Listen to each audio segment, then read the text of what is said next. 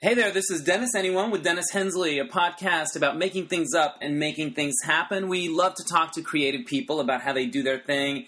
And today my guest is Tom Lenk. He is an actor who you've seen in things like Buffy the Vampire Slayer. He played Andrew, and he was in the Best Picture-winning Argo. He also appears regularly in my Mismatch Game show as Zooey Deschanel, and before that he was Margot Kidder, and before that he was Heidi Klum, and he's always delightful. He has a one-man show coming to Los Angeles called Heavy Petting on March 29th, and he also has a movie that he made, a documentary performance film called Nerdgasm, which is going to be playing all over festivals and so forth this coming year. And he's also in the 30-minute musicals this weekend, March 20th and 21st, in the musical Hook. Those 30-minute musicals are a blast. So that's what he's got going on. Before we get to him, a little housekeeping. If you like what you hear, I hope you subscribe. If you're new to the podcast, I hope you dig it. And subscribe, write comments on iTunes. All that stuff helps to grow it. If you want to kick in a little to my virtual tip jar to help me keep the podcast free, you can do that at DennisAnyone.net. And I'd like to thank Mark Wilde for his generous donation. Thank you very much. It really helps out a lot. And all kinds of other fun things are happening at DennisAnyone.net. You can have links to my books and things that you can buy on Amazon. And you can see pictures that sometimes go with the podcast. You can subscribe to my monthly newsletter, etc., etc. So, thank you for visiting the site. Oh, yeah, like Dennis Anyone on Facebook, too. That's cool if you do that. All right, that's enough of me. Let's get on with the delightful Tom Lenk. Hey there, I am in the West Hollywood home of actor Tom Lenk. Welcome to the podcast, Tom Lenk. Hi, Dennis. Thanks for having me. I know. I'm so used to you doing the Mismatch Game, so whenever I come around, you say, hi, Dennis. Hi, Dennis. I always scream at you. Hi, Dennis. You're either Heidi Klum. Hi, Dennis. That's Heidi. Or Zooey Deschanel. Hi, Dennis. Or Margot Kidder. Dennis. So you're genius. And we've got that coming up this weekend, but this is going to air after that. But let's start with Mismatch Game, because you are a legend for the different parts that you've played at the Mismatch Game. A legend. And lately you've been doing Zooey Deschanel, and what I want to talk about with that is you answer with crafts. So most people just write a card. You do a whole craft. Sometimes there's glitter involved. Mm-hmm. There's glue. I could come up with an answer, let alone craft. Are you sitting over there going, okay, fast, fast, fast? You know, and I always get a sense of like, oh, he looks like, Zoe's almost done with that thing. I'm going to drag out the question or whatever. But speed of crafting. Well, so basically, when I used to do Heidi Klum, I started doing like really long answers, or I would do them in German. And then she started like occasionally crafting something, or cutting something up, like fashion, like Project Runway, Project Runway, and then so Zooey, I just kept going. Basically, none of them are actually the celebrities I'm doing; they're all just me when the wig on. So, and the answer I'm giving is not it. It's barely Zooey Deschanel, but it's a fun vessel to channel it through. Well, what you capture about her is her preciousness and how she loves googly eyes. And look at this painting I found at a swap meet. You capture her. That sort of, flea market thing, Well, she's so cute. The interesting thing is I'm actually a big fan of hers. I love her. I watch every episode of that show. I know, no matter how good or bad it gets, I'm in. It's so funny. I just can't get enough of that show. But it was funny because I was on my way to do the match game, and I was getting the Margot Kidder wig ready. And I had just watched an episode of New Girl. Right. And it hit me, and I think you texted me day of. I think I want to be Zooey Deschanel. Yeah. And a lot of people that listen to this podcast, not that there's that many, aren't in LA and can't come and see the wonder of it. There's some clips on YouTube, but you prepare. You come in with a whole, trunk full of stuff, above and beyond what anyone else does in that way. And I appreciate it. That's all I want to say. Well, some of the people, because are we allowed to say that you give us the questions? Yeah, the questions, you get the questions in advance. Some people come up with their answers before, some people wing it. Some people really go to town coming up with stuff. I am so lazy, Dennis. I have to apologize. No, you're not. I think you're the opposite. I never prepare. Sometimes I'll glance at them and see if something hits me. That's totally fine. You know what? You know how, like... Everyone approaches it different. That's what's so great about it. Like, some of our performer friends are really, like, hardcore writers like as wordsmiths. Well. Yeah. Like, Jackie... some of those people amaze me. I just... for some reason, I need the pressure of the clock ticking to have... I think I have to, like, tap into the muse or whatever it is because I can't come up with anything ahead of time. So that really surprises me. Plus, you're crafting while you're doing it. So you're making a clay pot and thinking, okay, now I know the answer. Yeah, well, I like the challenge of having to make the craft right there. So a lot of people ask me, like, do you make those glitter cards like, in advance? Because if, like, the answer is, like, you know, we do dirty answers and stuff. Yeah, you can say whatever you want on here. Vagina or, like, clit dick or something, my answer, I'll be taking the whole time to, like, cut out a vagina and a clit and then glitter it and add paint to it or hot glue it. So I'm doing all of that right then and there. And coming up with the answer. Yeah, so people think I'm making the craft ahead of time because you can't really see what our hands are doing, which we're also masturbating back there, We totally are. I wanted to share one more mismatch game anecdote with you. It was a very inspired moment, and then we'll move on to this other stuff you got going on. One time you showed up as Zooey Deschanel and you said, I need an outlet, like to plug something in. But I didn't know what you were going to plug in. And I think they hooked you up with the outlet. Mm-hmm. You remember this story? Yes. And who was on the top? It was Sam and Drew. Sam Pancake was playing Rue McClanahan. Yeah. And Drew was playing Tanya Roberts. And I gave it... Somebody said something about cunt. Like, you can't... there's no cunt like an old cunt or something like that. And you already had tension between them because they sort of resent how cute you are. And Sam, as Rue McClanahan, said, "Why don't you sew that onto a pillow, Zoe?"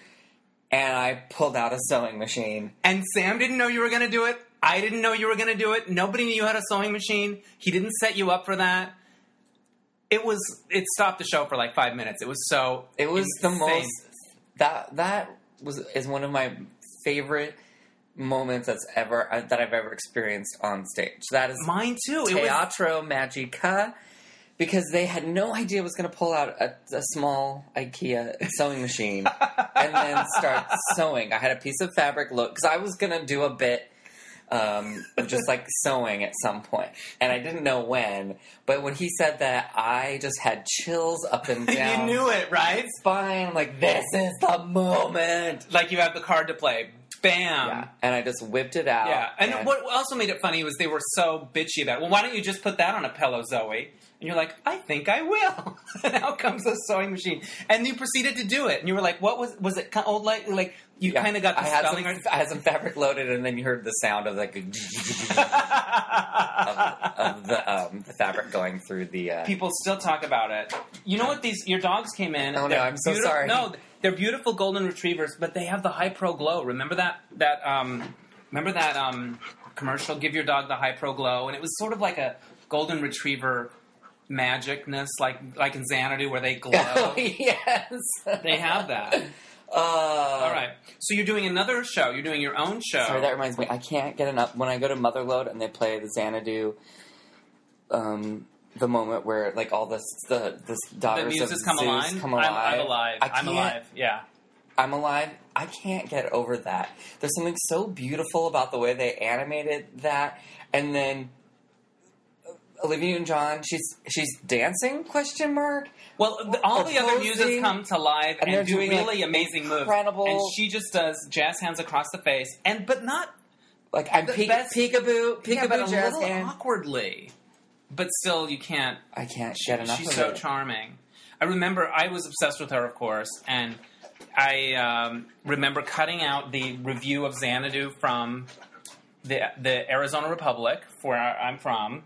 And the headline was, Xanadu spirits you away with video flair. Which is exactly what you're talking about. It's exactly what you're talking about. Sorry, that was the dog sidebar. licking a bowl of water, not cute. Dennis licking his own crotch. I know. Yeah, Xanadu. I had a 16th Xanadu birthday party. Fuck yes. Because Saturday Night Fever wasn't available at the Warehouse to be rented. The Warehouse was like the video tape. This was where you were growing up in Westlake Village, California. Camarillo. Camarillo, just California. Past Westlake. So you wanted Saturday Night Fever. You couldn't get it? Mm-mm. So I think it was either my 15th or 16th. So a few of my friends came over. We dressed 70s and watched Xanadu. God almighty, that's amazing. Were they all into it? Or were they like, we were weird, and we were ironically into 70s kitschy things. stuff. Yeah. That was like 1980, but it felt 70s. It felt cokey. Felt super cokey. Yeah, well, and I was in high school. It was the 90s, so we were just like, oh, it's the 70s. Right. No, but I mean, it was, for all intents and purposes. I once had a club night that I sort of hosted at this place called Pedro's Grill in Los Feliz, and it was called Club Xanadu, and it was a one-night-only thing. And I made flyers, and the flyer was Gene Kelly, that great still from Xanadu where he's sort of bursting on the roller skates. So I sent all these flyers out. In between the time the flyers went out and the club happened, he died. So everybody was getting postcards from me of Gene Kelly, who's dead. Oh, God. But, we still ended up having the Club Xanadu night. And I think Jack may have done his choreographer character, Steve Capizio, when he talked about what it was like to choreograph Olivia. You're going to dance and you're going to skate. No, he goes, you're going to skate and you're going to glow. I know this, Olivia. This is what's going to happen in this movie. You're going to skate and you're going to glow. And then Jack talked about how he had previously worked on Newsies, but he got fired or something. And he showed a clip from it that got cut, and it was basically Newsies into, like, Bellamy porn, where people were, like, really young-looking guys were shaving each other. Anyway, we do silly shit. Tell us about the one-man show you got coming up. Heavy Petting. Heavy Petting. It is a show. It's just me telling incredibly true, like, unbelievable, hilarious tales of all the pets I had growing up and how they died in hilarious ways. Oh my god! It's very dark. It's a very dark show. Are we talking dogs, cats, snakes? Did you have weird exotic pets? There was ducks. There was chickens. I grew up on kind of like an old, what was maybe the original farmhouse of the area. It's like an old ooh, I sorry, hit the mic. Everyone does that. It's good luck. It was like an old avocado ranch. So we had some land and there were geese and lots of dogs. It was kind of a little bit of a country road, so dogs were constantly escaping and getting hit by cars and things. How many pets do we go through in the course of the show, do you think? Like a couple dozen, like maybe 30. And I draw. Basically, I'm me. I'm late since I don't prepare any. I'm lazy, so I don't have. You feel the opposite of lazy. Well, since I don't keep saying that, but you feel the opposite. I don't rehearse. I don't like to rehearse, right? And I don't like to write things out and write a script. So I draw this big sort of little map, like visual map for me that the audience also sees. And it's just little faces of all the animals. And then I sort of cross them off as we go along, and I show how they relate to each other. It was like the American Idol chart that I used to have one season where I would put an X to when they got booted. So it helps the audience visualize the stories I'm telling, and it also I'm cheating because it's actually my script. So that's how you can find. Oh, it's time for Sparky. Yeah. Was there one pet that was like that you had the longest? That was the one that was like the hardest blow? The one we had the longest survived all of the other pets was a Cairn Terrier we had named Mandy, who wandered into our yard. Animals were constantly wandering into our yard. Yeah. Turns out she lived across the street, but she kept wandering back, so they just gave her to us. She would rather be with you. Yeah, and I tell the story in the show, but she ended up she committed doggy suicide. It's very tragic. Oh my god! Yeah, at the end of her life. Yeah, I won't say how. She was done. Yeah, she was done. Yes, she'd lived in both sides of the street. Mm-hmm. She done it all. And when she was 18, she was it. She knew it was her time. Wow, and she did something. She yeah. Wow, I'm going to come to the show and find out how it happened. The other story that I'll share a little tidbit with you is we had a parrot, and that had my dad got this parrot when I was in high school, and it had several other owners, and parrots, can live up to like 60 or something, I don't know. So she had all these words that she already knew, and she hated She loved men. So she loved my dad, she loved my grandpa, she liked my brother, and she hated women. So she hated my mom, and she hated me. And so my dad had taught her to, how to, like, sing a little scale. My dad's a retired classical musician. And so the parrot would, anytime he would walk by, she would flirt with him, and she'd go, do, do, do, do, do. She would sing at him, and constantly, like, do, do, do, do, do. So when I would walk by, using its prior vocabulary list, I'd walk by, and it would hiss at me, and it would say, "What's your problem, bitch? What's your problem, asshole?" And this would go on for years. Yeah. Months. A couple years. I hated it. Finally, one day I walked by the cage. It started doing the little do, do, do, do, do. I thought it was, we were going to be friends now. We've turned a corner. Mm-hmm. So I took it out of the cage. I put it on my hand. It was perched on my hand. Chachapa! Ah! Scream! Throw! Soon thereafter, she went out. My dad also built this large bird aviary, so she went outside to live in the bird aviary. But then she would scream, "Ah! Help!" It sounded like a woman yelling, "Help!" So we got calls because people thought everyone thought somebody was women were being murdered in the backyard. So she finally went to go live at, I think, the Simi Valley Parrot Rescue. Yeah, where she could be with people like parrots of her own species. She was a homophobic parrot. What would she say? No. What would she say to your mother? I got hate crimed. In your own home. In your own home. She would kind of do the same thing to my mom. My mom and I just avoided it. Yeah. What was the name of it? Her name was Sarah. It was just like a weird human name. That's not a good parrot name. Maybe she was pissed off about that. Yeah. And then I had to, I did a Pepsi commercial a couple years back, and in the script it said I had a parrot on my hand and on my shoulder sitting on me. And so I've had a fear of parrots, so I had to go to a hypnotist and get hypnotized for my parrot fear. It totally worked. I was very relaxed. In fact, I got incredibly sleepy around the parrot. Did you book it? Oh, no, I mean, I had already booked it, so I did it. So you got the gig, so now you have to, because in the audition, I don't imagine there's a real parrot. No. So you got the gig, and you're like, oh, shit. Yeah. I got to deal with this parrot thing. Yeah. And it worked, though. It did. Now, I sometimes will get very sleepy around, like, if someone has a single bird in their home. Wow. That's so wild. That's my story. So that's one of the many stories. In the commercial, what do? You've got it perched on your finger? It was a series of Pepsi commercials I did that don't run in America yet. Should we press pause? No, it's fine. Okay. People, it's all good. It was like a weird, like, we're trying to trick our boss into giving us a day off, and so we're pretending we don't see all these things, like a horse mask on someone's head, a bird on my shoulder, so I'm fully not acknowledging that there's a bird. Awesome. So that was the key. I had to be able to not flinch at the bird. That's cool. And you pulled it off. I did. There you go. Hypnotism. Wow. Yeah. Did you think it would work when you went in? Were you skeptical, or you were like, I got to do something? I just was determined. That it's a good gig. You don't want to screw it up. And you also have a film, Nerdgasm. I do. What's the term that you came up with for it? It's very clever. Well, our friend Gabriel Goldberg came up with it. It's a dorkumentary. That is so genius. I can't believe nobody's ever. Well, maybe they did. I don't think they have. I think you're the first. So it's a documentary about what? It's half documentary, half concert film of me doing my last solo comedy show that I did, which was called Nerdgasm. And it was it had a lot of stories of just sort of like, it was basically when I because for a while I thought I was cool because I'm like, I'm successful. I work in the entertainment industry. I made it.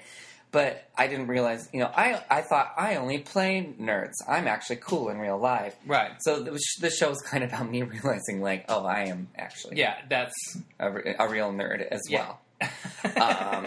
And I have to sit in that. I have to sit in that space. Yeah. And so I kind of go over stuff from my childhood that was extremely nerdy and sort of getting to live my nerd fantasy from high school, which was doing a Broadway musical. And so I talk about that. And you did Rock of Ages. Rock of Ages. So there's some stories from that. And some fun celebrity stories. And anyway, so I wanted to, one of my other theater nerd dreams was taking a show to the Fringe Festival in Scotland. Yes, Edinburgh, which I've always wanted to go to, just as a fan. It's incredible.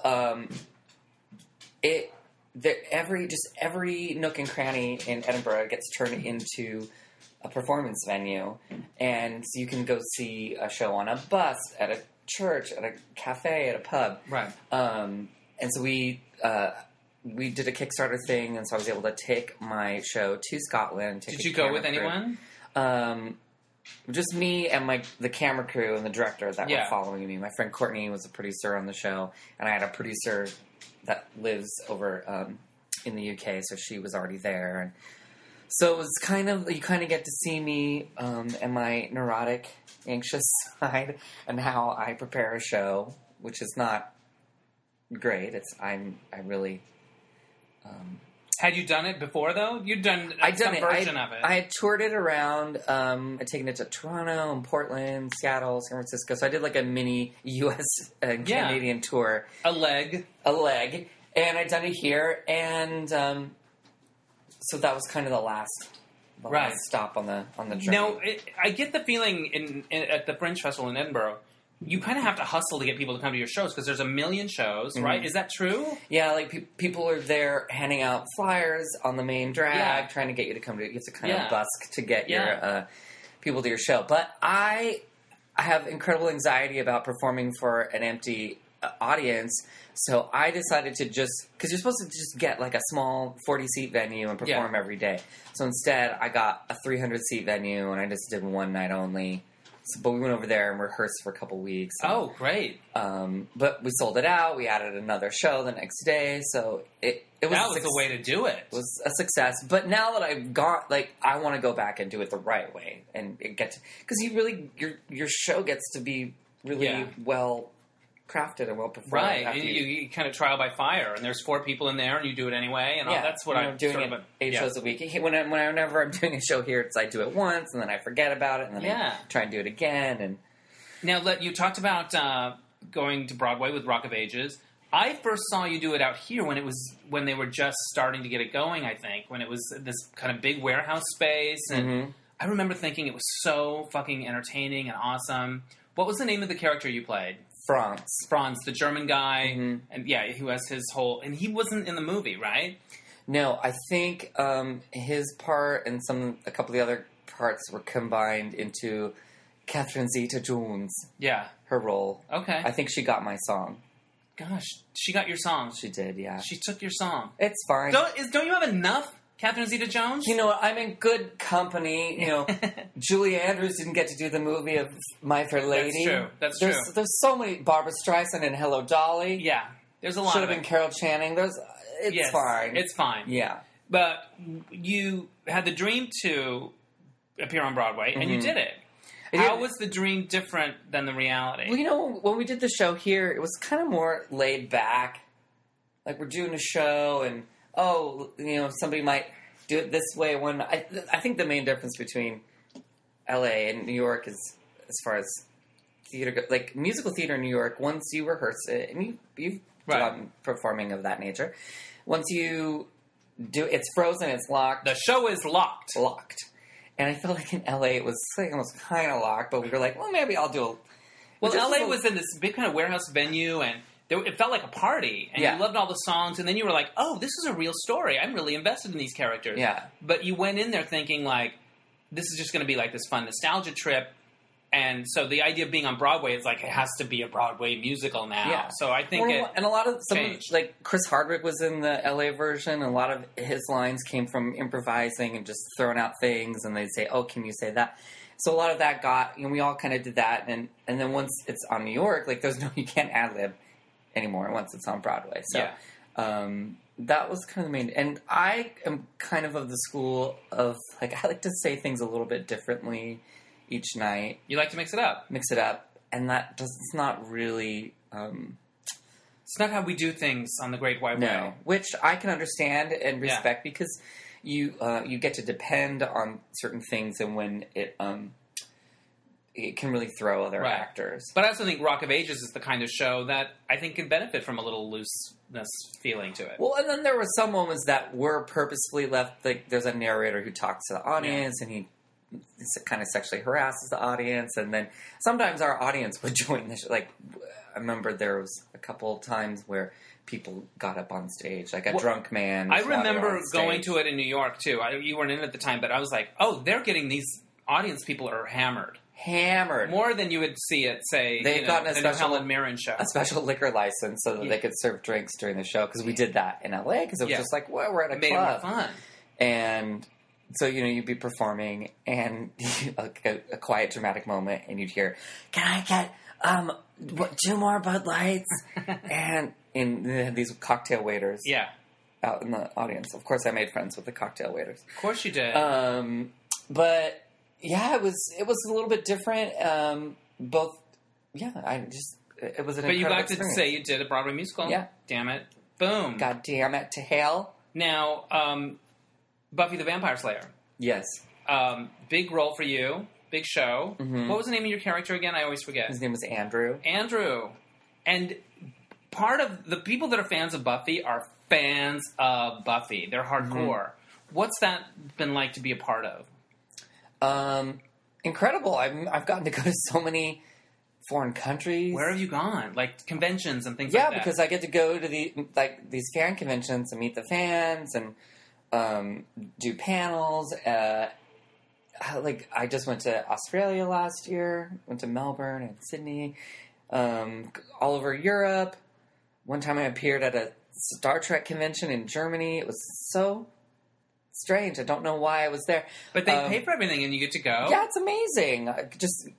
My favorite trip maybe was the very first one I did, which was in Northern Ireland, in Belfast. And it just felt like we were in a... Because it was the first time I'd done it. I felt... Yeah. And it was right when the show was still on, and Right. teenage girls were following us around town. You got to feel like the Beatles. Yeah, I felt or like the Backstreet Beatles. Boys. One Direction. I yeah. keep having to update my One references Direction, as I'm doing it. Oh, wait, I just heard they're over? Okay, I'll done. come up with I'll edit in something else. 5 Seconds to Summer is now... Is that... I think... Is that... Maybe. I couldn't pick them out of a Yeah, lineup. one time they were staying at the hotel here. We had a lot of teenage, emo, goth teenage girls just hovering on our block because they were hoping to catch a glimpse of... 5 Seconds to Yeah. Summer? I can't remember. They're a what band. called. Anyway, so yeah, fun, glamorous European vacations and... Now, the diehard fans know every little thing about the show or pick up all kinds of things. Do you ever find yourself on a panel going, God, I don't even remember that day? In other words, Yes. do you find that All the they time. know way more about what it is that you're talking about than you know, and you have to sort of try to please them? You don't want to say, God, I don't remember. Sometimes I'm honest about not remembering. Yeah. I just will say, like, if they seem like they're really passionate about something and wanting to know well, what was the backstory to this? And I'll just give, Do you ever pull the shit out of your ass? I'll just pull it out. I'll just be like, yes, that's exactly what it meant, and you were right. I don't want to hurt You their don't want to feelings. disappoint. You nailed it. You're the first person in all these conventions that's Yes. really got that. Because honestly, it's it would be like if I went to a 30 Rock convention. Yeah. I've seen every episode several times. Right.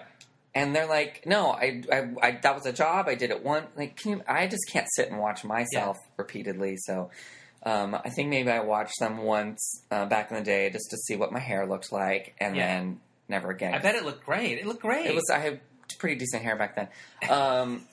So that might be the title of this podcast. Pretty decent hair.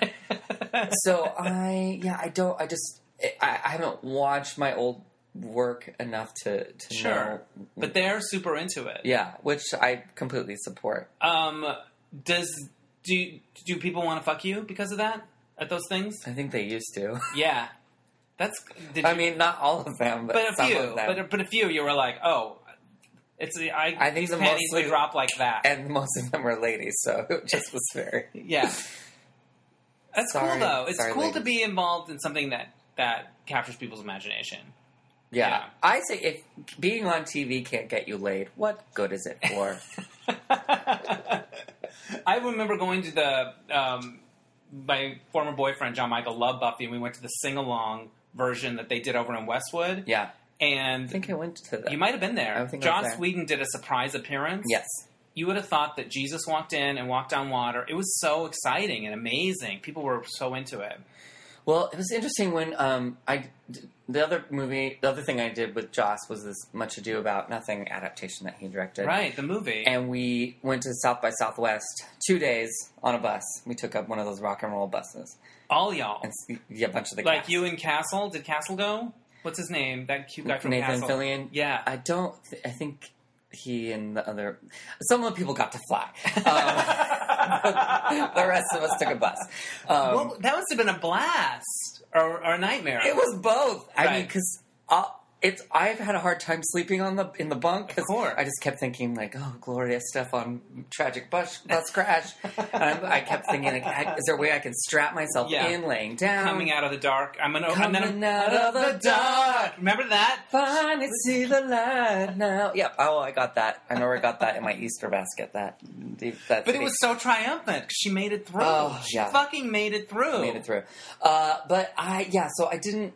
That part was not fun, just being trapped on a bus for 2 days. But the best was Joss on the bus? He did. Yeah, he did Okay. go on the bus. Yeah. Okay. On the way there, they had like wrapped the bus with the giant movie poster. Much Ado About Nothing, and we're at a rest stop in You're like Texas. Priscilla. Yeah. In the desert. And by the way, like from here to Texas is nothing but desert. So Right. like all the advertising they were hoping for was. They did it as a big gimmick that this will get buzzed Yeah, but on. like who's in the middle of the desert is seeing. Yeah. Anyway, the people that were seeing it were truck drivers and people at rest And people stops. in my hometown. And one of the truck drivers said, "What's this muchacho about nothing?" Which I love because I love Muchacho. that he went to Spanish because it does sound like a Spanish word. Muchacho about nothing. And you're at a you're at a Stuckey's, like getting a Slurpee and trying to get somebody on the bus to play password The ride, with you. the 2 day ride there was fun, and then the 2 day ride back. You were like, oh, shit. well, then we didn't have a hotel when we got there, so we were just sleeping on the bus and showering in our friends' hotel rooms. It was Yeah. like It's not glamorous. it was Hollywood. basically we were camping, Yeah, but it was kind of a fun stunt that we of course. pulled. Yes. You gotta take a I know chance. why I brought that story up. When we were there at the film festival, you know, part of us were like, part of me was like, yeah, I'm gonna meet. It's going to be fancy at a film festival. Yes. No, like everyone lost their mind about Joss. He is a rock star. When you go at a film festival, Right. I mean, he is. Didn't matter who Like the actors he's were. Justin Timberlake, and you're like one of the other. Jessica Biel. Wait, is he married to Jessica? He is married Did to they just have Jessica a Biel. baby? I don't know. That's one I don't get. She must be fun, or I don't know. She's got something. Anyway, But yeah. So anyway, he is, and you know, side note, he's an incredible guy and super funny, and it's sometimes you have to. I just like to. I just have to like take myself away from it and just be like, Yeah. nope, he's not. Just don't think about the fact that he is one of the most successful, smart, and beloved. People love him. incredibly talented people. I just have to be like, no, this is my friend Joss. Let's hang out. It's Don't, good. Don't think about the big picture. When you have somebody it's like it's too overwhelming. It's too overwhelming. But also, I would think when you have somebody that has hired you a number of times, gets you, sees what's special about you, that's an amazing thing, you know. And you get to work with them repeatedly. That must be nice. Well, I think so many times you do a movie, you work on a show, and you think, oh gosh, I got along with them so great. They're going to definitely want to use me in every... Yeah. No. It's like very rare that you get to work with a director. That's again. cool. You get to be in the Jossiverse. Yeah. Is that a word? Whedonverse is what they It's call not it. the Whedonverse? Yes. Oh, shit. Technically That's not speaking. as clever as documentary. Not at all. When you are an actor like yourself who does stage, you also do like television, all this stuff, and you go in for an audition, I've talked to other people about this. One audition could change everything. One audition and you got the sitcom that runs for 7 years or whatever it is. Do you know what I mean? Can you not think like that, or it makes you crazy? Sometimes I've said this to Jack Plotnick out loud before. I said, do you ever think that we're all just walking around just one audition away from Friends. Yeah. I saw Jim Parsons got a star on the Hollywood Walk of Fame. And I like him. I think he's awesome. But I know 10 guys that are just as funny. Or, Yeah. You know. I remember reading for that part, Yeah. and they didn't even film it, and I didn't get a call back. And I remember thinking, I was amazing and hilarious for that part. Right. A Big Bang. But yeah, you're just... So in a way, it's very... That's a very liberating thought to me. It's very hopeful and It's hopeful. But at the same time... Wait, which thought are we talking about? The thought that... It could happen.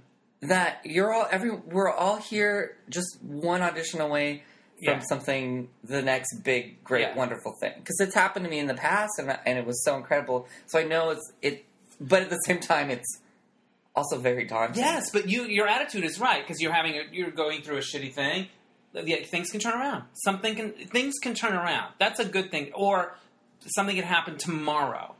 That's an empowering thing. You just have to let it not do the flip side, which is like, why isn't that me? Why isn't that me? What the fuck? Or, you kind of have to zen it out, right? Yeah, I try to take the zen approach these days, because otherwise it just makes it crazy. If you don't take the zen approach, I think you're screwed. It makes you crazy. But, it's pilot season right now. I love people, I'm out here for pilot season. Yeah. Isn't it such a weird term? Like, I guess most people know what pilot season is now. Yeah. But it sounds like a time when there's just all these like people flying planes. Just pilots flying in their planes. Or also that there's something to celebrate, when really it's mostly heartbreak. But like there's a parade, like they make it sound like something fun. There should be a parade. And all these people from New York, I'm out here for pilot season. And then you see them near the end of it, and they're like, well... And you're like, go home. Let the rest of us... We're doing our full time here. I live here. You go away. This is my playground. That's right. No, it's weird. It's such a... Sometimes I just think of it as like, well, we're all just here dropping our coin in the same slot machine. Yeah. Because you never know. You can do an incredible job. You can do a terrible job. And the outcome could be the same, or you never... What has surprised me about my trajectory, or what I've learned, is that it's way more random than I ever thought it would be. Way more. Which is disheartening in some ways, and then liberating in other ways. Like, so you don't have to beat yourself up so much, or... I used to think, well, if I can't go and do that fun thing because I have to sacrifice a little, and then I'll get that offer or whatever. No. Go do the fucking fun thing. That has nothing to do with the other thing. Yes, work hard, be prepared, do your best, whatever. Yeah. But you don't have to sort of put these restrictions on yourself. Like, they always come and say to you, and you're wanting to pursue entertainment, if there's anything else you can do, do something else. Do something else. Or if it's the only thing, in other words, you have to have this weird soul element commitment thing, or it won't happen. I don't think so. It's more random than that. Well, sometimes I remember thinking when I first started out here, I have training, I went to college for this, and then some just gorgeous person said, I think I want to do that. I think I want to get headshots, and then they're immediately successful. I remember interviewing Charlize Theron, and she talked about, like, while she was at a bank, she'd just gotten here, she was staying at the Farmer's Daughters Hotel, she was in line at a bank, and I think she was having a little disagreement with, or whatever, like, but she sort of had a moment, and there was somebody there, and you'd be good in movies, and she'd you know what I mean? Like, and that was it. But if you allow that moment to be like, but she'd never done, if you allow that to make you crazy, it will. Yeah. Because the person with years of training and the person with absolutely no training have the same chance at getting the part. And I think that upsets some people. It's like, it's not fair, so what? Too bad. Yeah, you gotta zen that shit out, or you're gonna go crazy.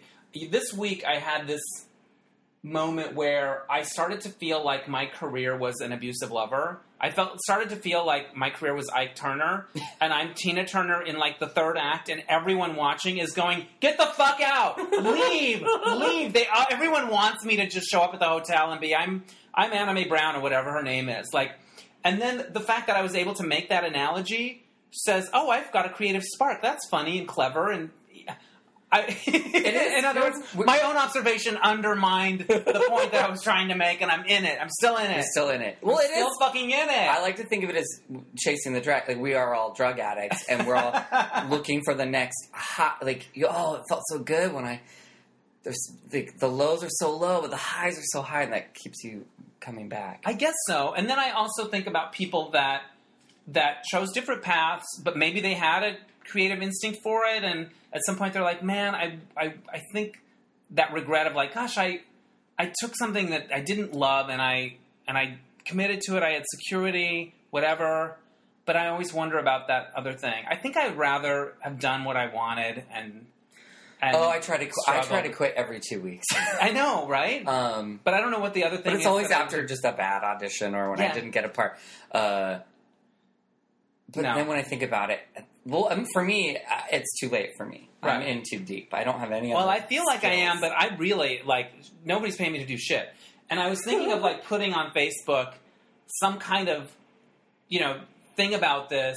Not because I want sympathy, but I need ideas. Like, I don't know what that other thing is. And if anyone has any ideas, I would welcome them. Tech? Then I dial it down. Can we get into tech? Yeah.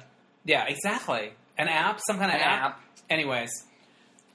But you do what you love, and you get to do your thing. And did you find a lot of the stuff that you're generating now is one-person stuff? Is that something that you've always wanted to do, or was it something that was like, you know what? I love auditioning. I love doing the TV and film things I get to do, but I need something that's mine, that I can generate. Was it a way to sort of have some control in a business that has no control? Yes. I remember the first time I did this came out of a meeting with my friend Chris Young at Comedy Central, and he said, we should give you a space at the Comedy Central stage, and you should tell some of these funny stories. Because I don't do stand-up necessarily. I've dabbled in it, but storytelling just is a much safer, easier. It's more your thing. There's not. I know. I can't come up with jokes. So, the first few ones I did, I didn't want anyone to direct them because it's mine. I want the control. It's exactly what you said. I wanted to have the ultimate control. But I've really seen, especially having to watch all the footage of this Nerdgasm movie, was a real learning experience because I had a producer for that show, but I didn't. What did have you learn director. Watching it? Get yourself a director. Nothing's precious. Cut. Everything needs to be cut. Nothing should be longer. No, nothing's funny after an hour. So get off.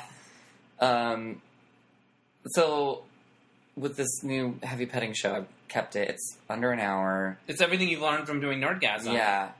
Although I haven't gotten a director yet, but that's kind of why I'm doing it. I want to practice it, videotape it, and see if it has legs as something bigger, of more of like a proper one-person show. Right. You're starting the development of it.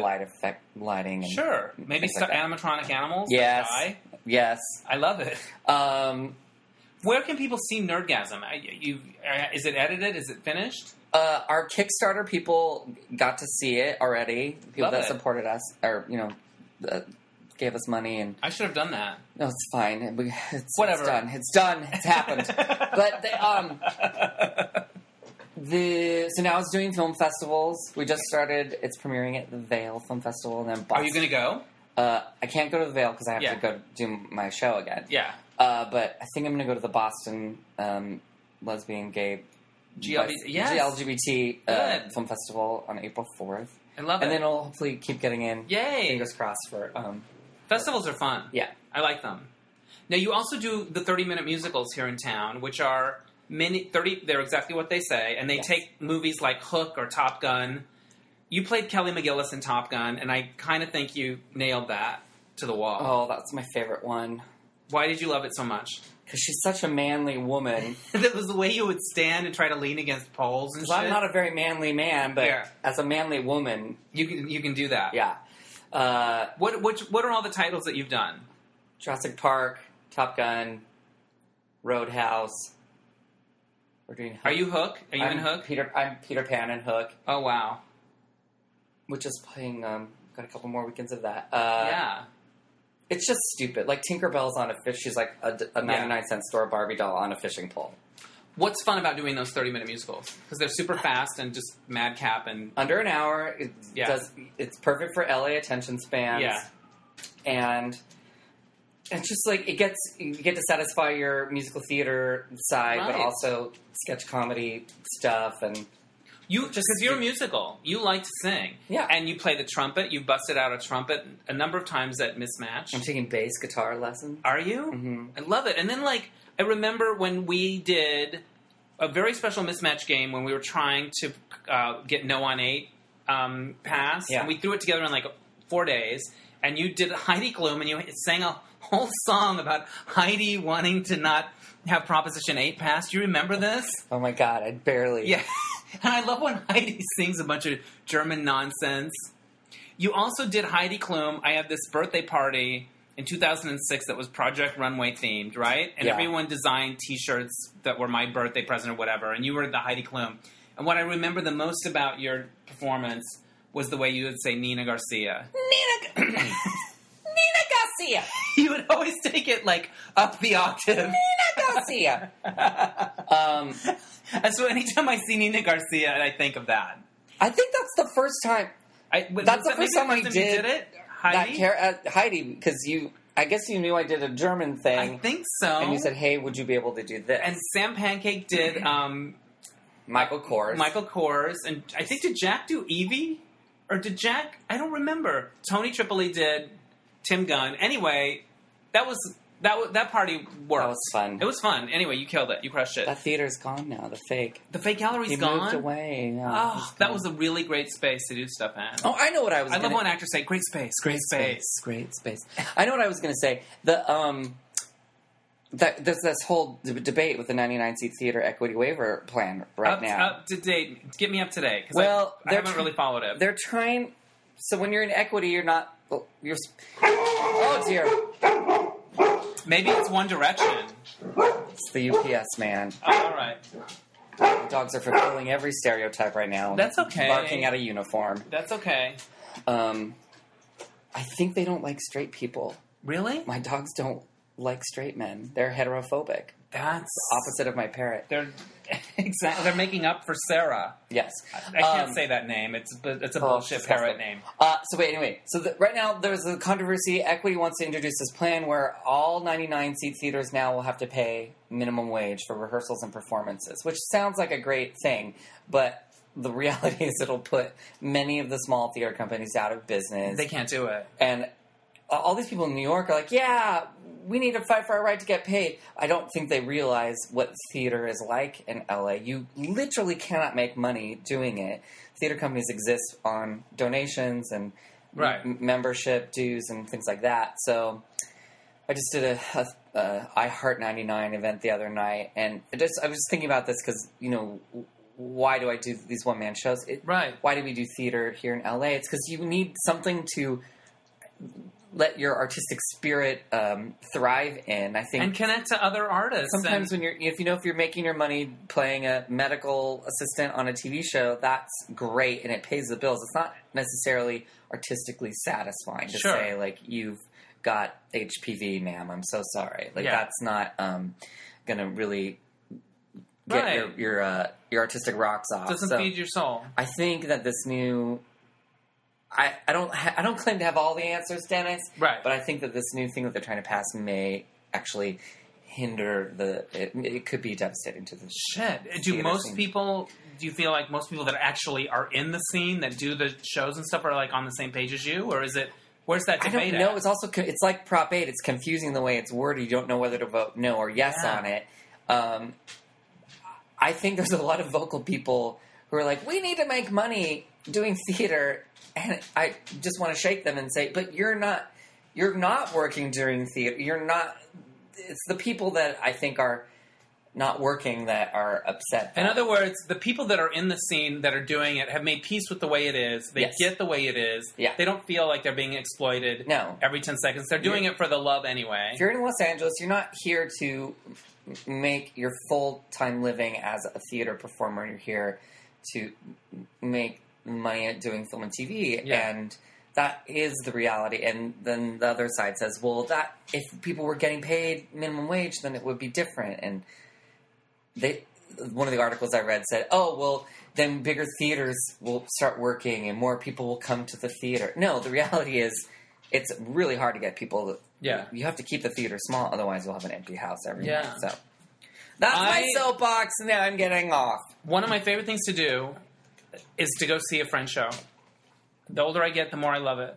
I don't know why. I like being part of that community. I like, well, most of them are awesome and great and entertaining or whatever, but I like feeling connected to people that way, especially if there's somebody that I know and that I've worked with or whatever. Yeah. I love that. Well, so many times they're great and you weren't expecting it, and then a lot of times they're terrible, which is just as much fun as it being great. For sure. Okay, you picked a bunch of questions from the observation deck. Should we do lightning round? Yeah, we'll do a lightning round. Talk as long as you want. How long is this the longest podcast ever? No. We usually do it for like an hour, so we're in good shape. Okay. And we can go over. It doesn't matter. And so talk as long as you want for each of these questions, and don't feel like you have to go fast, but you know what I'm saying. What's the worst job you ever had? Mel's Drive-In, Sunset Boulevard, 10 p.m. to 6 a.m. shift, Wednesday through Sunday. Holy shit. I remember NSYNC came in before they were hugely famous, and they ordered all this to-go food, and I had to pack it up. I was a host, and they didn't tip me anything. They didn't tip you in sync, not a penny. No, because I wasn't a waiter. I was the host, and they didn't know that I was doing work for them. Yeah. 98 degrees would have tipped you. Yeah. And the worst thing that ever happened was someone was yelling at me for something. I said, I'm so sorry. I'm not the manager. I'm just the host. And they screamed at me, that's right! And that's all you'll ever be! Those fuckers. Yeah, that's like horrible. worse than Sarah. Okay, what job were you the most excited to learn that you got? Oh, I guess I remember Buffy. I was in the Bank of America, and I got the call, and that was a moment I very ingrained in my head. It was. Very Did you know it was several episodes? Yeah, it was supposed to be 10 episodes, and you ended up doing 2 seasons. Fantastic, so, yeah. Love it. Okay, what was your most glamorous night? This may seem weird, but it was in New Zealand. I went to the gay area. I was by myself. I was at a convention there. So I went out by myself, and I stumbled into this karaoke bar that was super tiny, and you would sit at the bar and hold the microphone while you're sitting down at the bar and sing. Right. And everyone there was singing songs from Miss Saigon. Right. It was like a lot of the Maori, the native people of New Zealand. Was this in Auckland?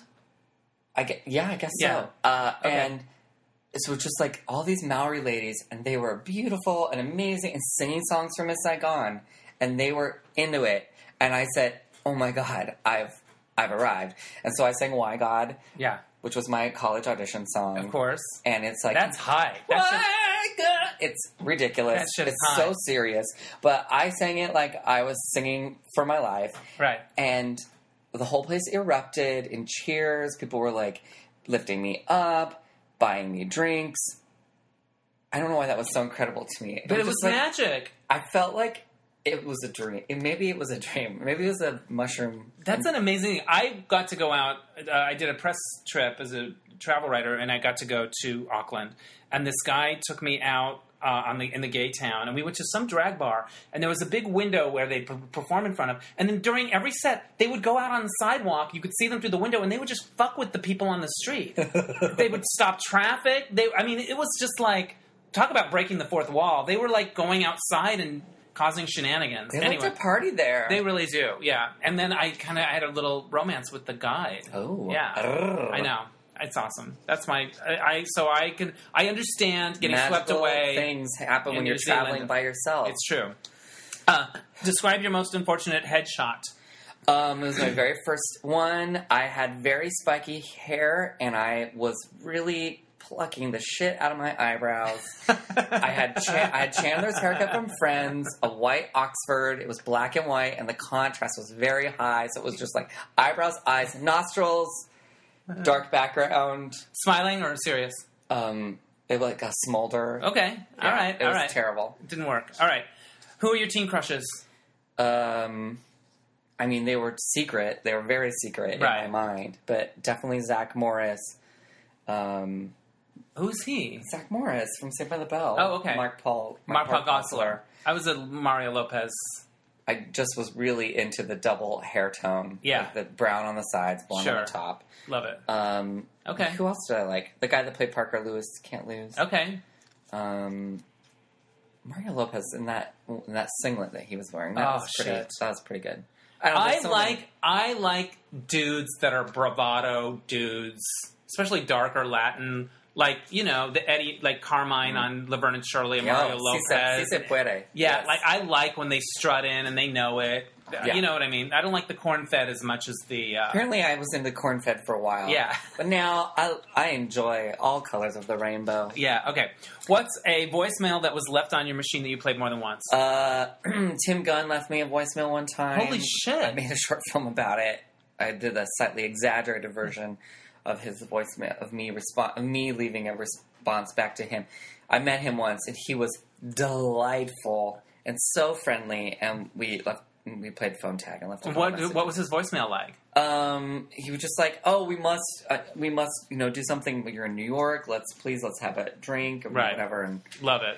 anyway, I just want him to hold me and Okay. tell me everything's going to be okay. I bet he would like that. What's the worst thing that's ever gone wrong for you on stage?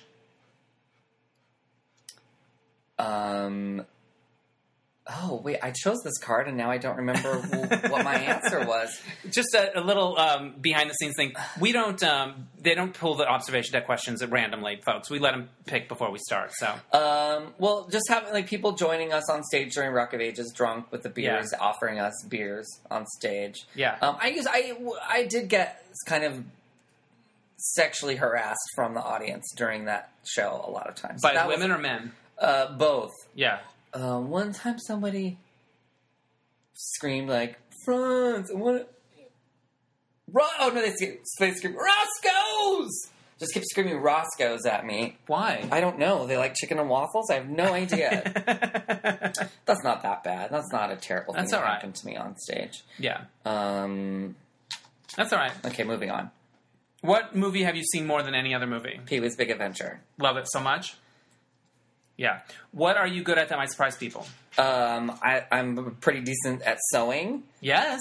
I made my friend's kid's Halloween costume. It was like a rainbow. She was a rainbow, and she was a rainy day, so she had cloud shoulder epaulets, and then a sky shirt, and it was raining with plastic, and then a rainbow sort of skirt. So I as you know, I'm obsessed with Project Runway. I love it. That kind of inspired me to go take a sewing class at Mood, and now I have mediocre sewing skills. Was it, how many days was the class? Was it like... It's like a 6-week, come once a week. I love and it. you learn to make a tote bag. Is that what you use, the sewing machine that you brought from Mismatch? Is that from that? I bought that after I started taking the class Yeah. at IKEA for $69. Love it. It's a great starter machine. Yes.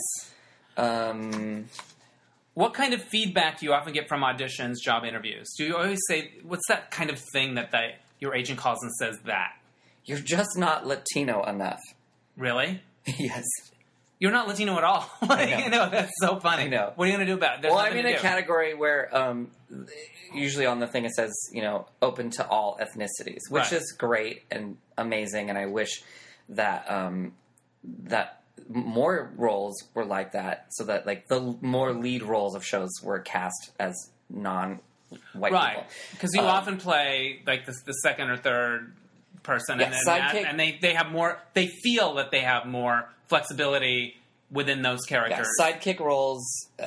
I mean, if you just look at TV, like a lot of the sidekick roles are more diverse these days. So anyway, so it's a category that is very diverse now, and I'm sadly not going to be able to fulfill that need You for cannot someone. do it. Did a suit ever say something really bullshitty to you that was like a turn of phrase that was like, Luke Wilson once told me that some agent told him that he was the cornerstone of young Hollywood. You know, those weird things that people say, like, Oh, gross! I know, Oh. like agenty. I remember I had this headshot, like a quirky headshot that I really liked, and it looked like it was kind of like an editorial. It was more of an editorial shot. Sure. And a producer said, "Did the photographer tell you to make this face?" Right before I was about to audition, and I thought, "Oh, okay, well, We're off to a good start. yeah." All right.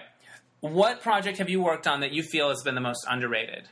That little sleeper that you're like, gosh, I wish more people had seen that. Nerdgasm, because Yeah. no one's seen it yet. That's good. It'll be underrated. No, I think I loved the Much Ado About Nothing. I wish more people would go rent that. So rent it. I will do that. I'll put it on my Netflix queue. What's your favorite bad movie? Oh boy, it's not. I actually think it's a good movie, but a lot of people make fun of it. Romeo and Michelle. Yeah. Do you think that's a bad movie? No, not at all. I think it's a fun movie. I think it's a fun movie, and I got to meet the writer recently.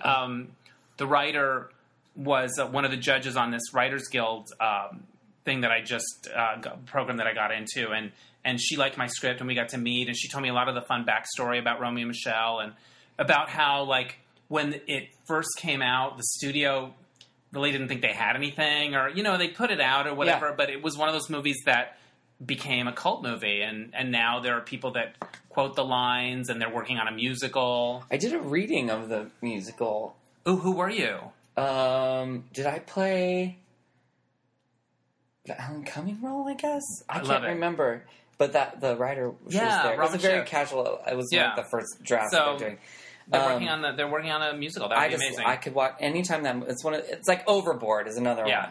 one. I don't That's ever a- want to own either of those movies because I just like it to be a happy accident when you turn on the TV and it's on and you Yeah. can just go, oh, I have to watch this now Yeah, because I can't watch it any other way. yeah, that's great. Favorite waste of time?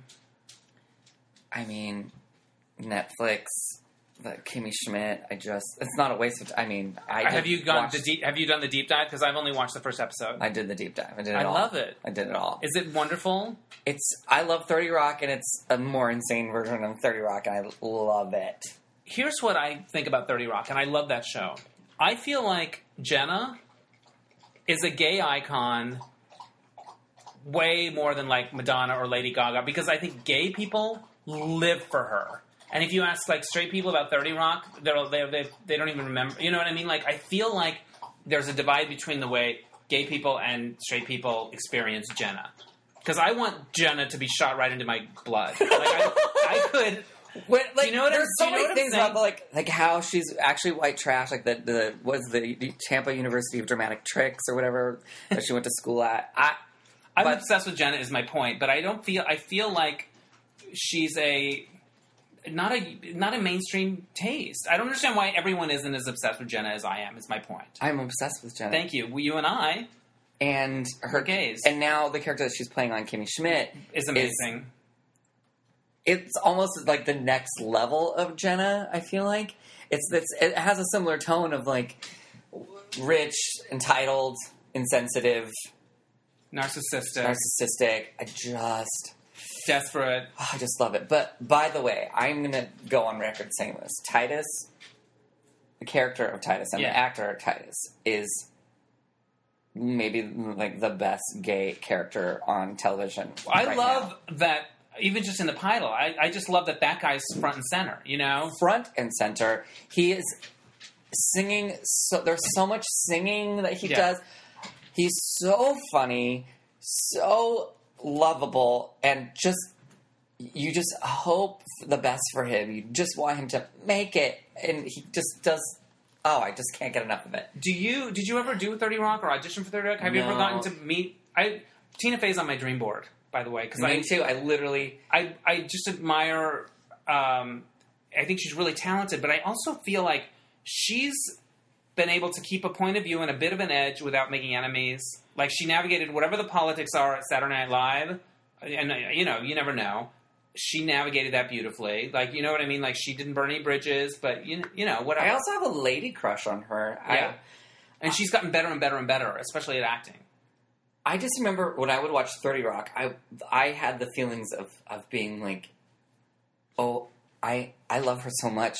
I just know she would like, if we could be friends. If only she met me, she would love me. We are going to get along so well. I Yeah. went to like a crazy fan But then you place. find out people that you know in your life that have hung out with her, and you're just like, fine, okay, that's great for you. I'm so happy. Yeah, like Plotnik got to hang out with her. Yes, So right? Fucking jealous. I know. Anyway, she's just why great. couldn't NBC figure out how to make that work on NBC? I guess it's I better think- on Netflix, but you know what I mean? It's not like they have. What I've been told is that they made the whole season, Yeah. and then NBC said we can't do this. And That we don't have a place for it. I think it was. It's just so maybe it's for the best. I mean, 30 Rock wasn't. It was a critical success for them, but it wasn't a big number success for them, I guess, which is shocking to me. So, in that way, like, it's even weirder than 30 Rock. Yeah. Like, the tone of it. So, I don't Maybe know. it's as it should be. I think it's a better... Yeah. But I look at NBC going, like, you're in the position to, like, pass on something. Figure it out. Like, this is the greatest show ever. Exactly. It's like, it's not like you're like, well, we don't want to bump any of our big hits. All right, what else do we got? That was a big tangent. Describe your most unfortunate haircut. When I was doing Book of Liz at the Blank Theater, I wanted to have that was so genius, by the way. A really weird haircut. So it was a bowl cut in the front, like straight, like very Dumb and Dumber bowl cut in the front, but then short on the sides and long mullet in the back. And you did it for the role. I did, but then it was like, we're extending for a year, and I said, okay, well, you're going to let it go. Yeah. You're going to let it go. All right. What's the worst costume or uniform you've had to wear for work? Unitard. Sparkly unitard. I mean, it was beautiful, but I just... What was it for? For Rock of Ages. Yeah.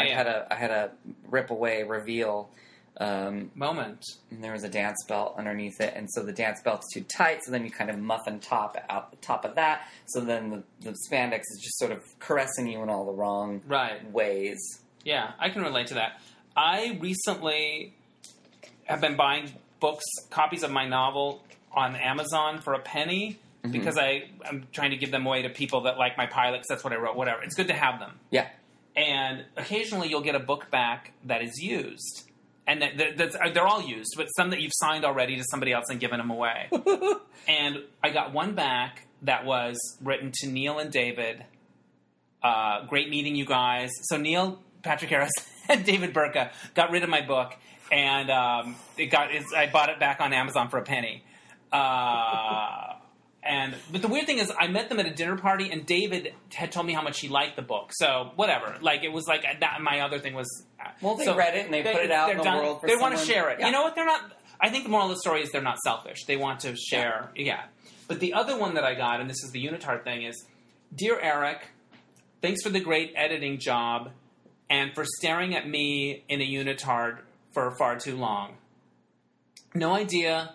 Did who you Eric make a is, short film about where I wore a unitard? I have no idea what that is. But apparently I hired a guy named Eric to do some editing, and I was in a unitard. And... Did you just do some sort of dance fitness? I have no idea. I wish. Thing? Oh, God. Was I in a workout video? I didn't remember. Anyway.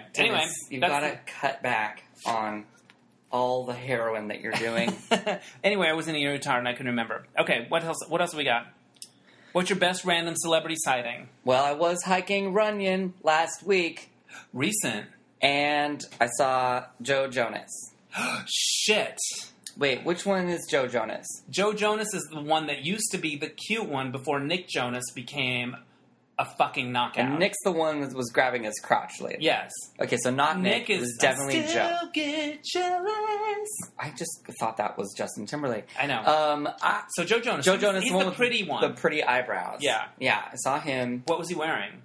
Sunglasses and some sort of workout Yeah. outfit. And then He wasn't shirtless, though. No, not shirtless. Right behind him on the trail was Dane Cook. Nice. They were both coming down the stairs. Nice. Out at Runyon. Although I feel like he's at Crunch a lot. So Yeah. You've seen him. Dane Cook or Joe Dane Jonas? Cook. Yeah. Dane Cook. Joe Jonas is good. It's good. Was he by himself? He was with a friend. Okay. Nice. All right. That's good. I like I'm trying it. to think who else. I think was he the one that he dated Taylor Swift? And I don't know. Anyway. That's Go what ahead. That's a I know. good one. I I like like the good celebrity sightings. I just can't remember them now. Yeah. What kind of driver are you? Angry. So angry. Are you an angry driver? I'm an angry Prius driver. I get really mad when people are jaywalking on Melrose, especially when if it's like a lady wearing high heels and she's on her cell phone, walking slowly, and then she puts her hand up.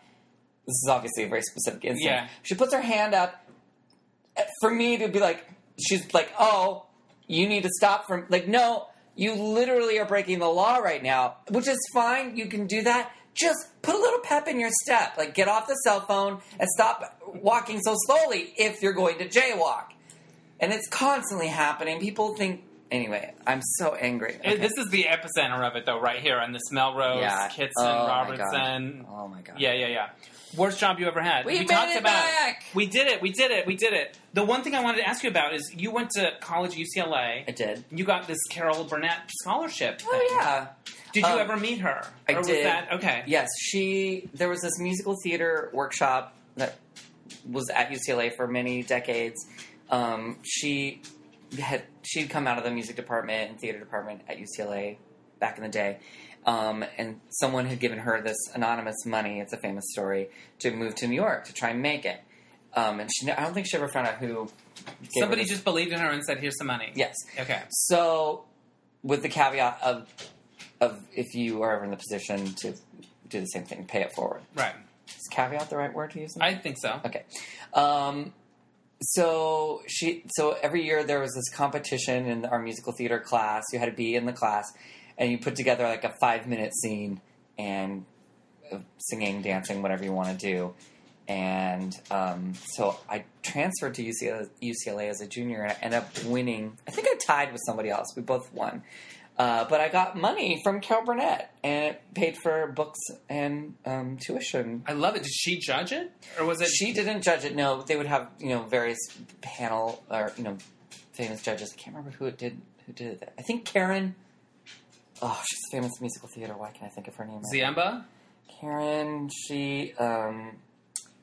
Well, I'll have to text No her. worries. Sorry. It's not important. But you got to meet Carol. You had a moment with Carol. The next year, we went and watched her rehearse with Frederica von... Her name's Flicka. She's an opera singer. Okay. They were doing a show somewhere, and they were rehearsing at CBS, and so we got to watch them rehearse. And I've been working in the prop shop. Right. And apparently, Carol, years prior...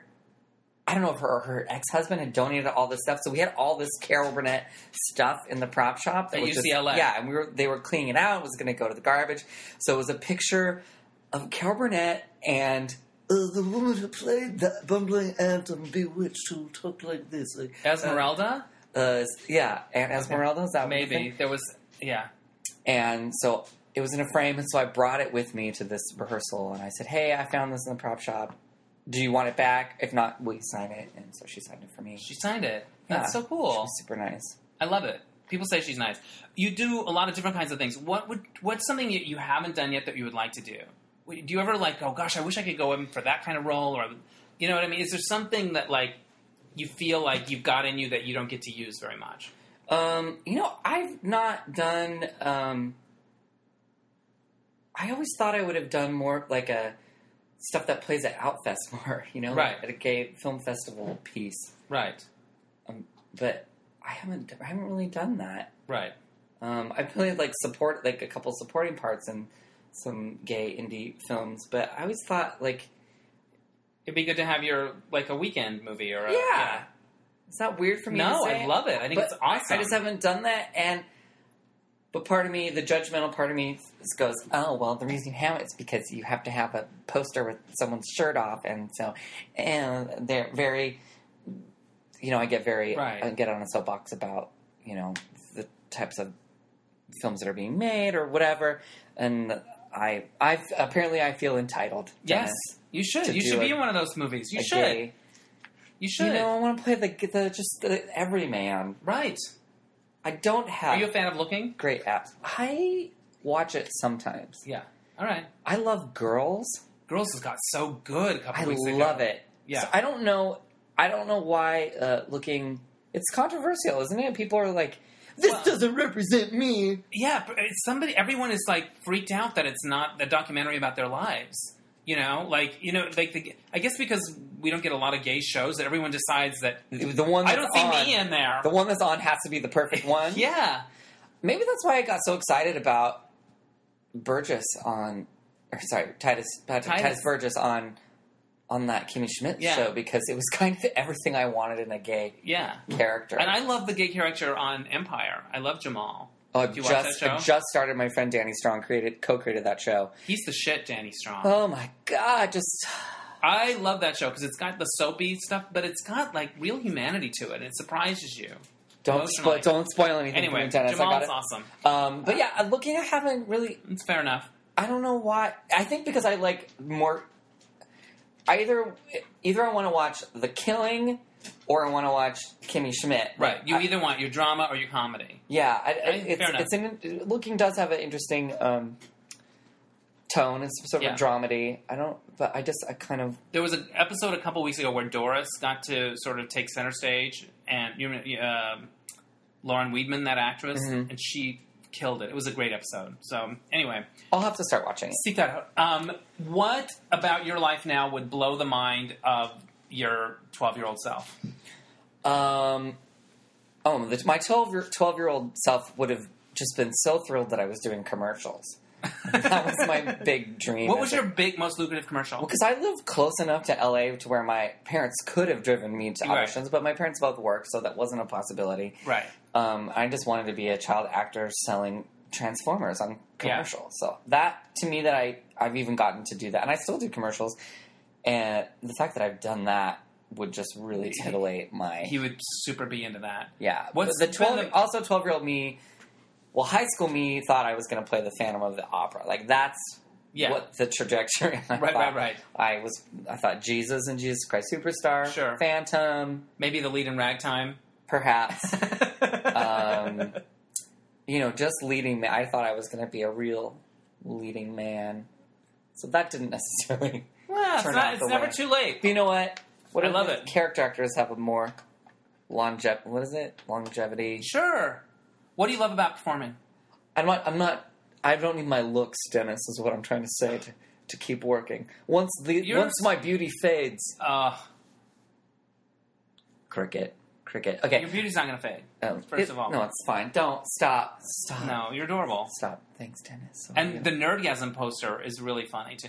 Well, Smoke and Mirrors. Yeah, it's very cute. Goldberg made me look really good. Sorry, what were we Why do you like to perform? Well, if I trace it back to why I started performing when I was a kid, it was kind of a safe place for me, I think, to get attention. But it was okay to be getting attention, and I could say, "Oh, I'm good at. I can do this." Back then, it was looking back. I was kind of the only one who was able to perform at my age. There was mostly girls that wanted to do it, so you got to feel special. I got to feel special. Big fish, small pond. Sure. But definitely, I was a nerd and got picked on a lot. All the standard stuff. Right. There was a few years where school wasn't great, so performing became a real outlet for me to, because I was very shy and sort of got to be come out of my shell. And now it's just performing, especially live, is just doing Mismatch Game is so fun. It's so ridiculous and stupid, and just knowing that the audience is having as much fun as we are, hopefully. Yeah, it's a communion with somebody. Yeah. You were also an Argo Best Picture winner. I forgot to bring that up. You carried that film on your back. I did. I'm pretty sure I'm the reason it won all the awards. And did you get a SAG award too? I did. I wrote a letter to the SAG Awards that was humorous in tone, and I mentioned that I had recently auditioned to play a plate of nachos, an anthropomorphic plate of nachos. And I said, I'm curious if everyone in the movie gets a SAG award because it would make me feel better. About having auditioned to play a plate of nachos. As a character actor, I'm constantly being humiliated.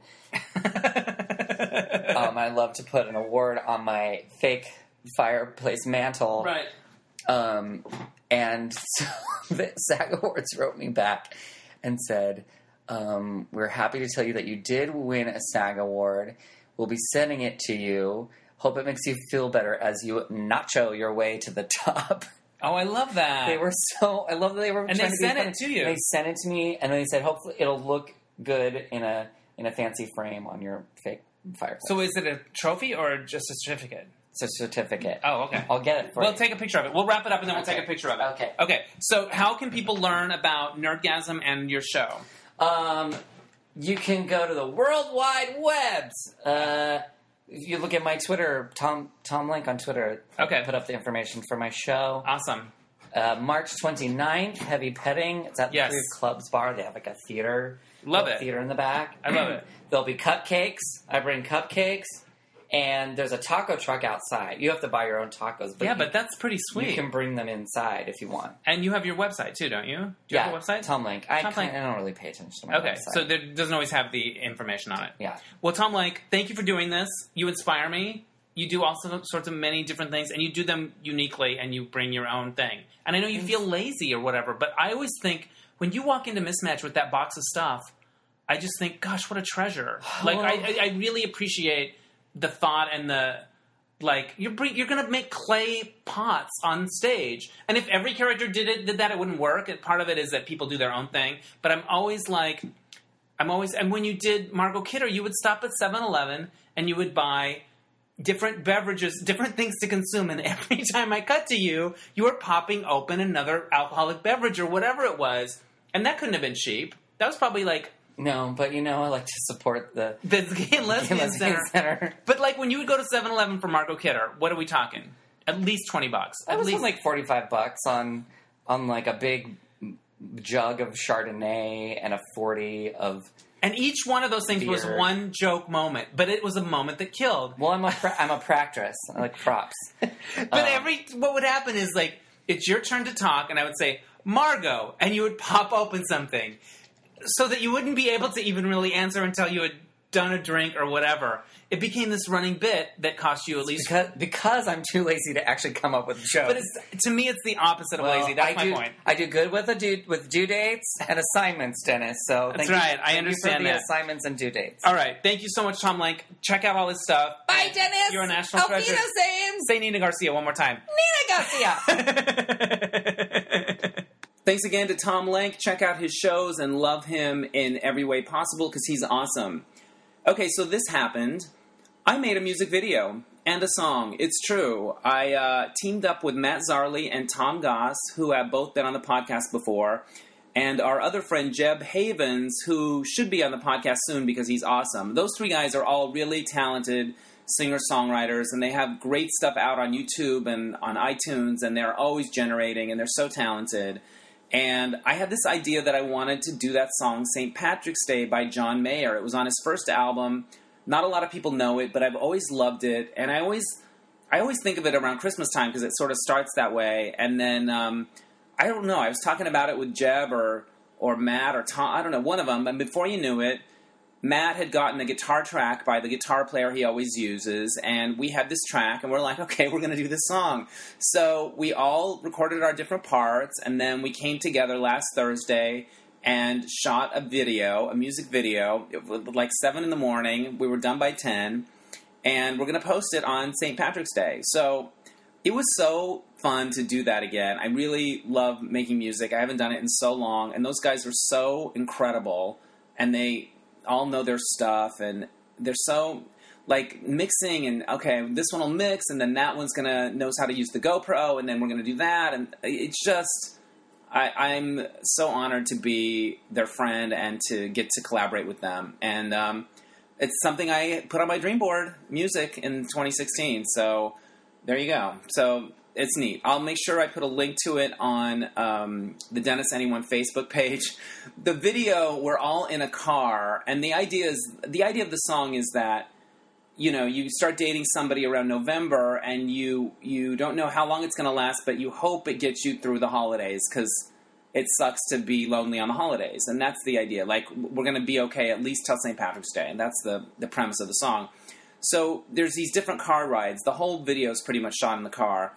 And we're with different people, like Matt and Jeb sing a verse together, and I sing my verse with Tom. So the idea is we're sort of a couple, maybe dating, but it's new and you don't quite know. And so so I was sort of playing that I was dating Tom, and, you know, it was new, and we liked each other, but you don't know. And then, like, halfway through the shoot, Tom was like, so we're just all friends, like, singing together, right?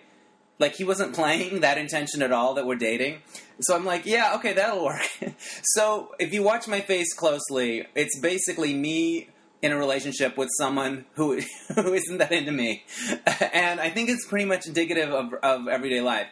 But I think it's going to come together great. Actually, we had some sweet moments. I think it'll play fine. But it was kind of this moment of like, oh, I thought we were all like being lovey-dovey people. But anyways, I love those guys. They're awesome. It was such a fun thing to do, and I hope you guys enjoy it when we post it on St. Patrick's Day. All right, that's it for now. Thanks again to Tom Lenk. Thanks for listening, and we'll see you next time on Dennis Anyone. Bye!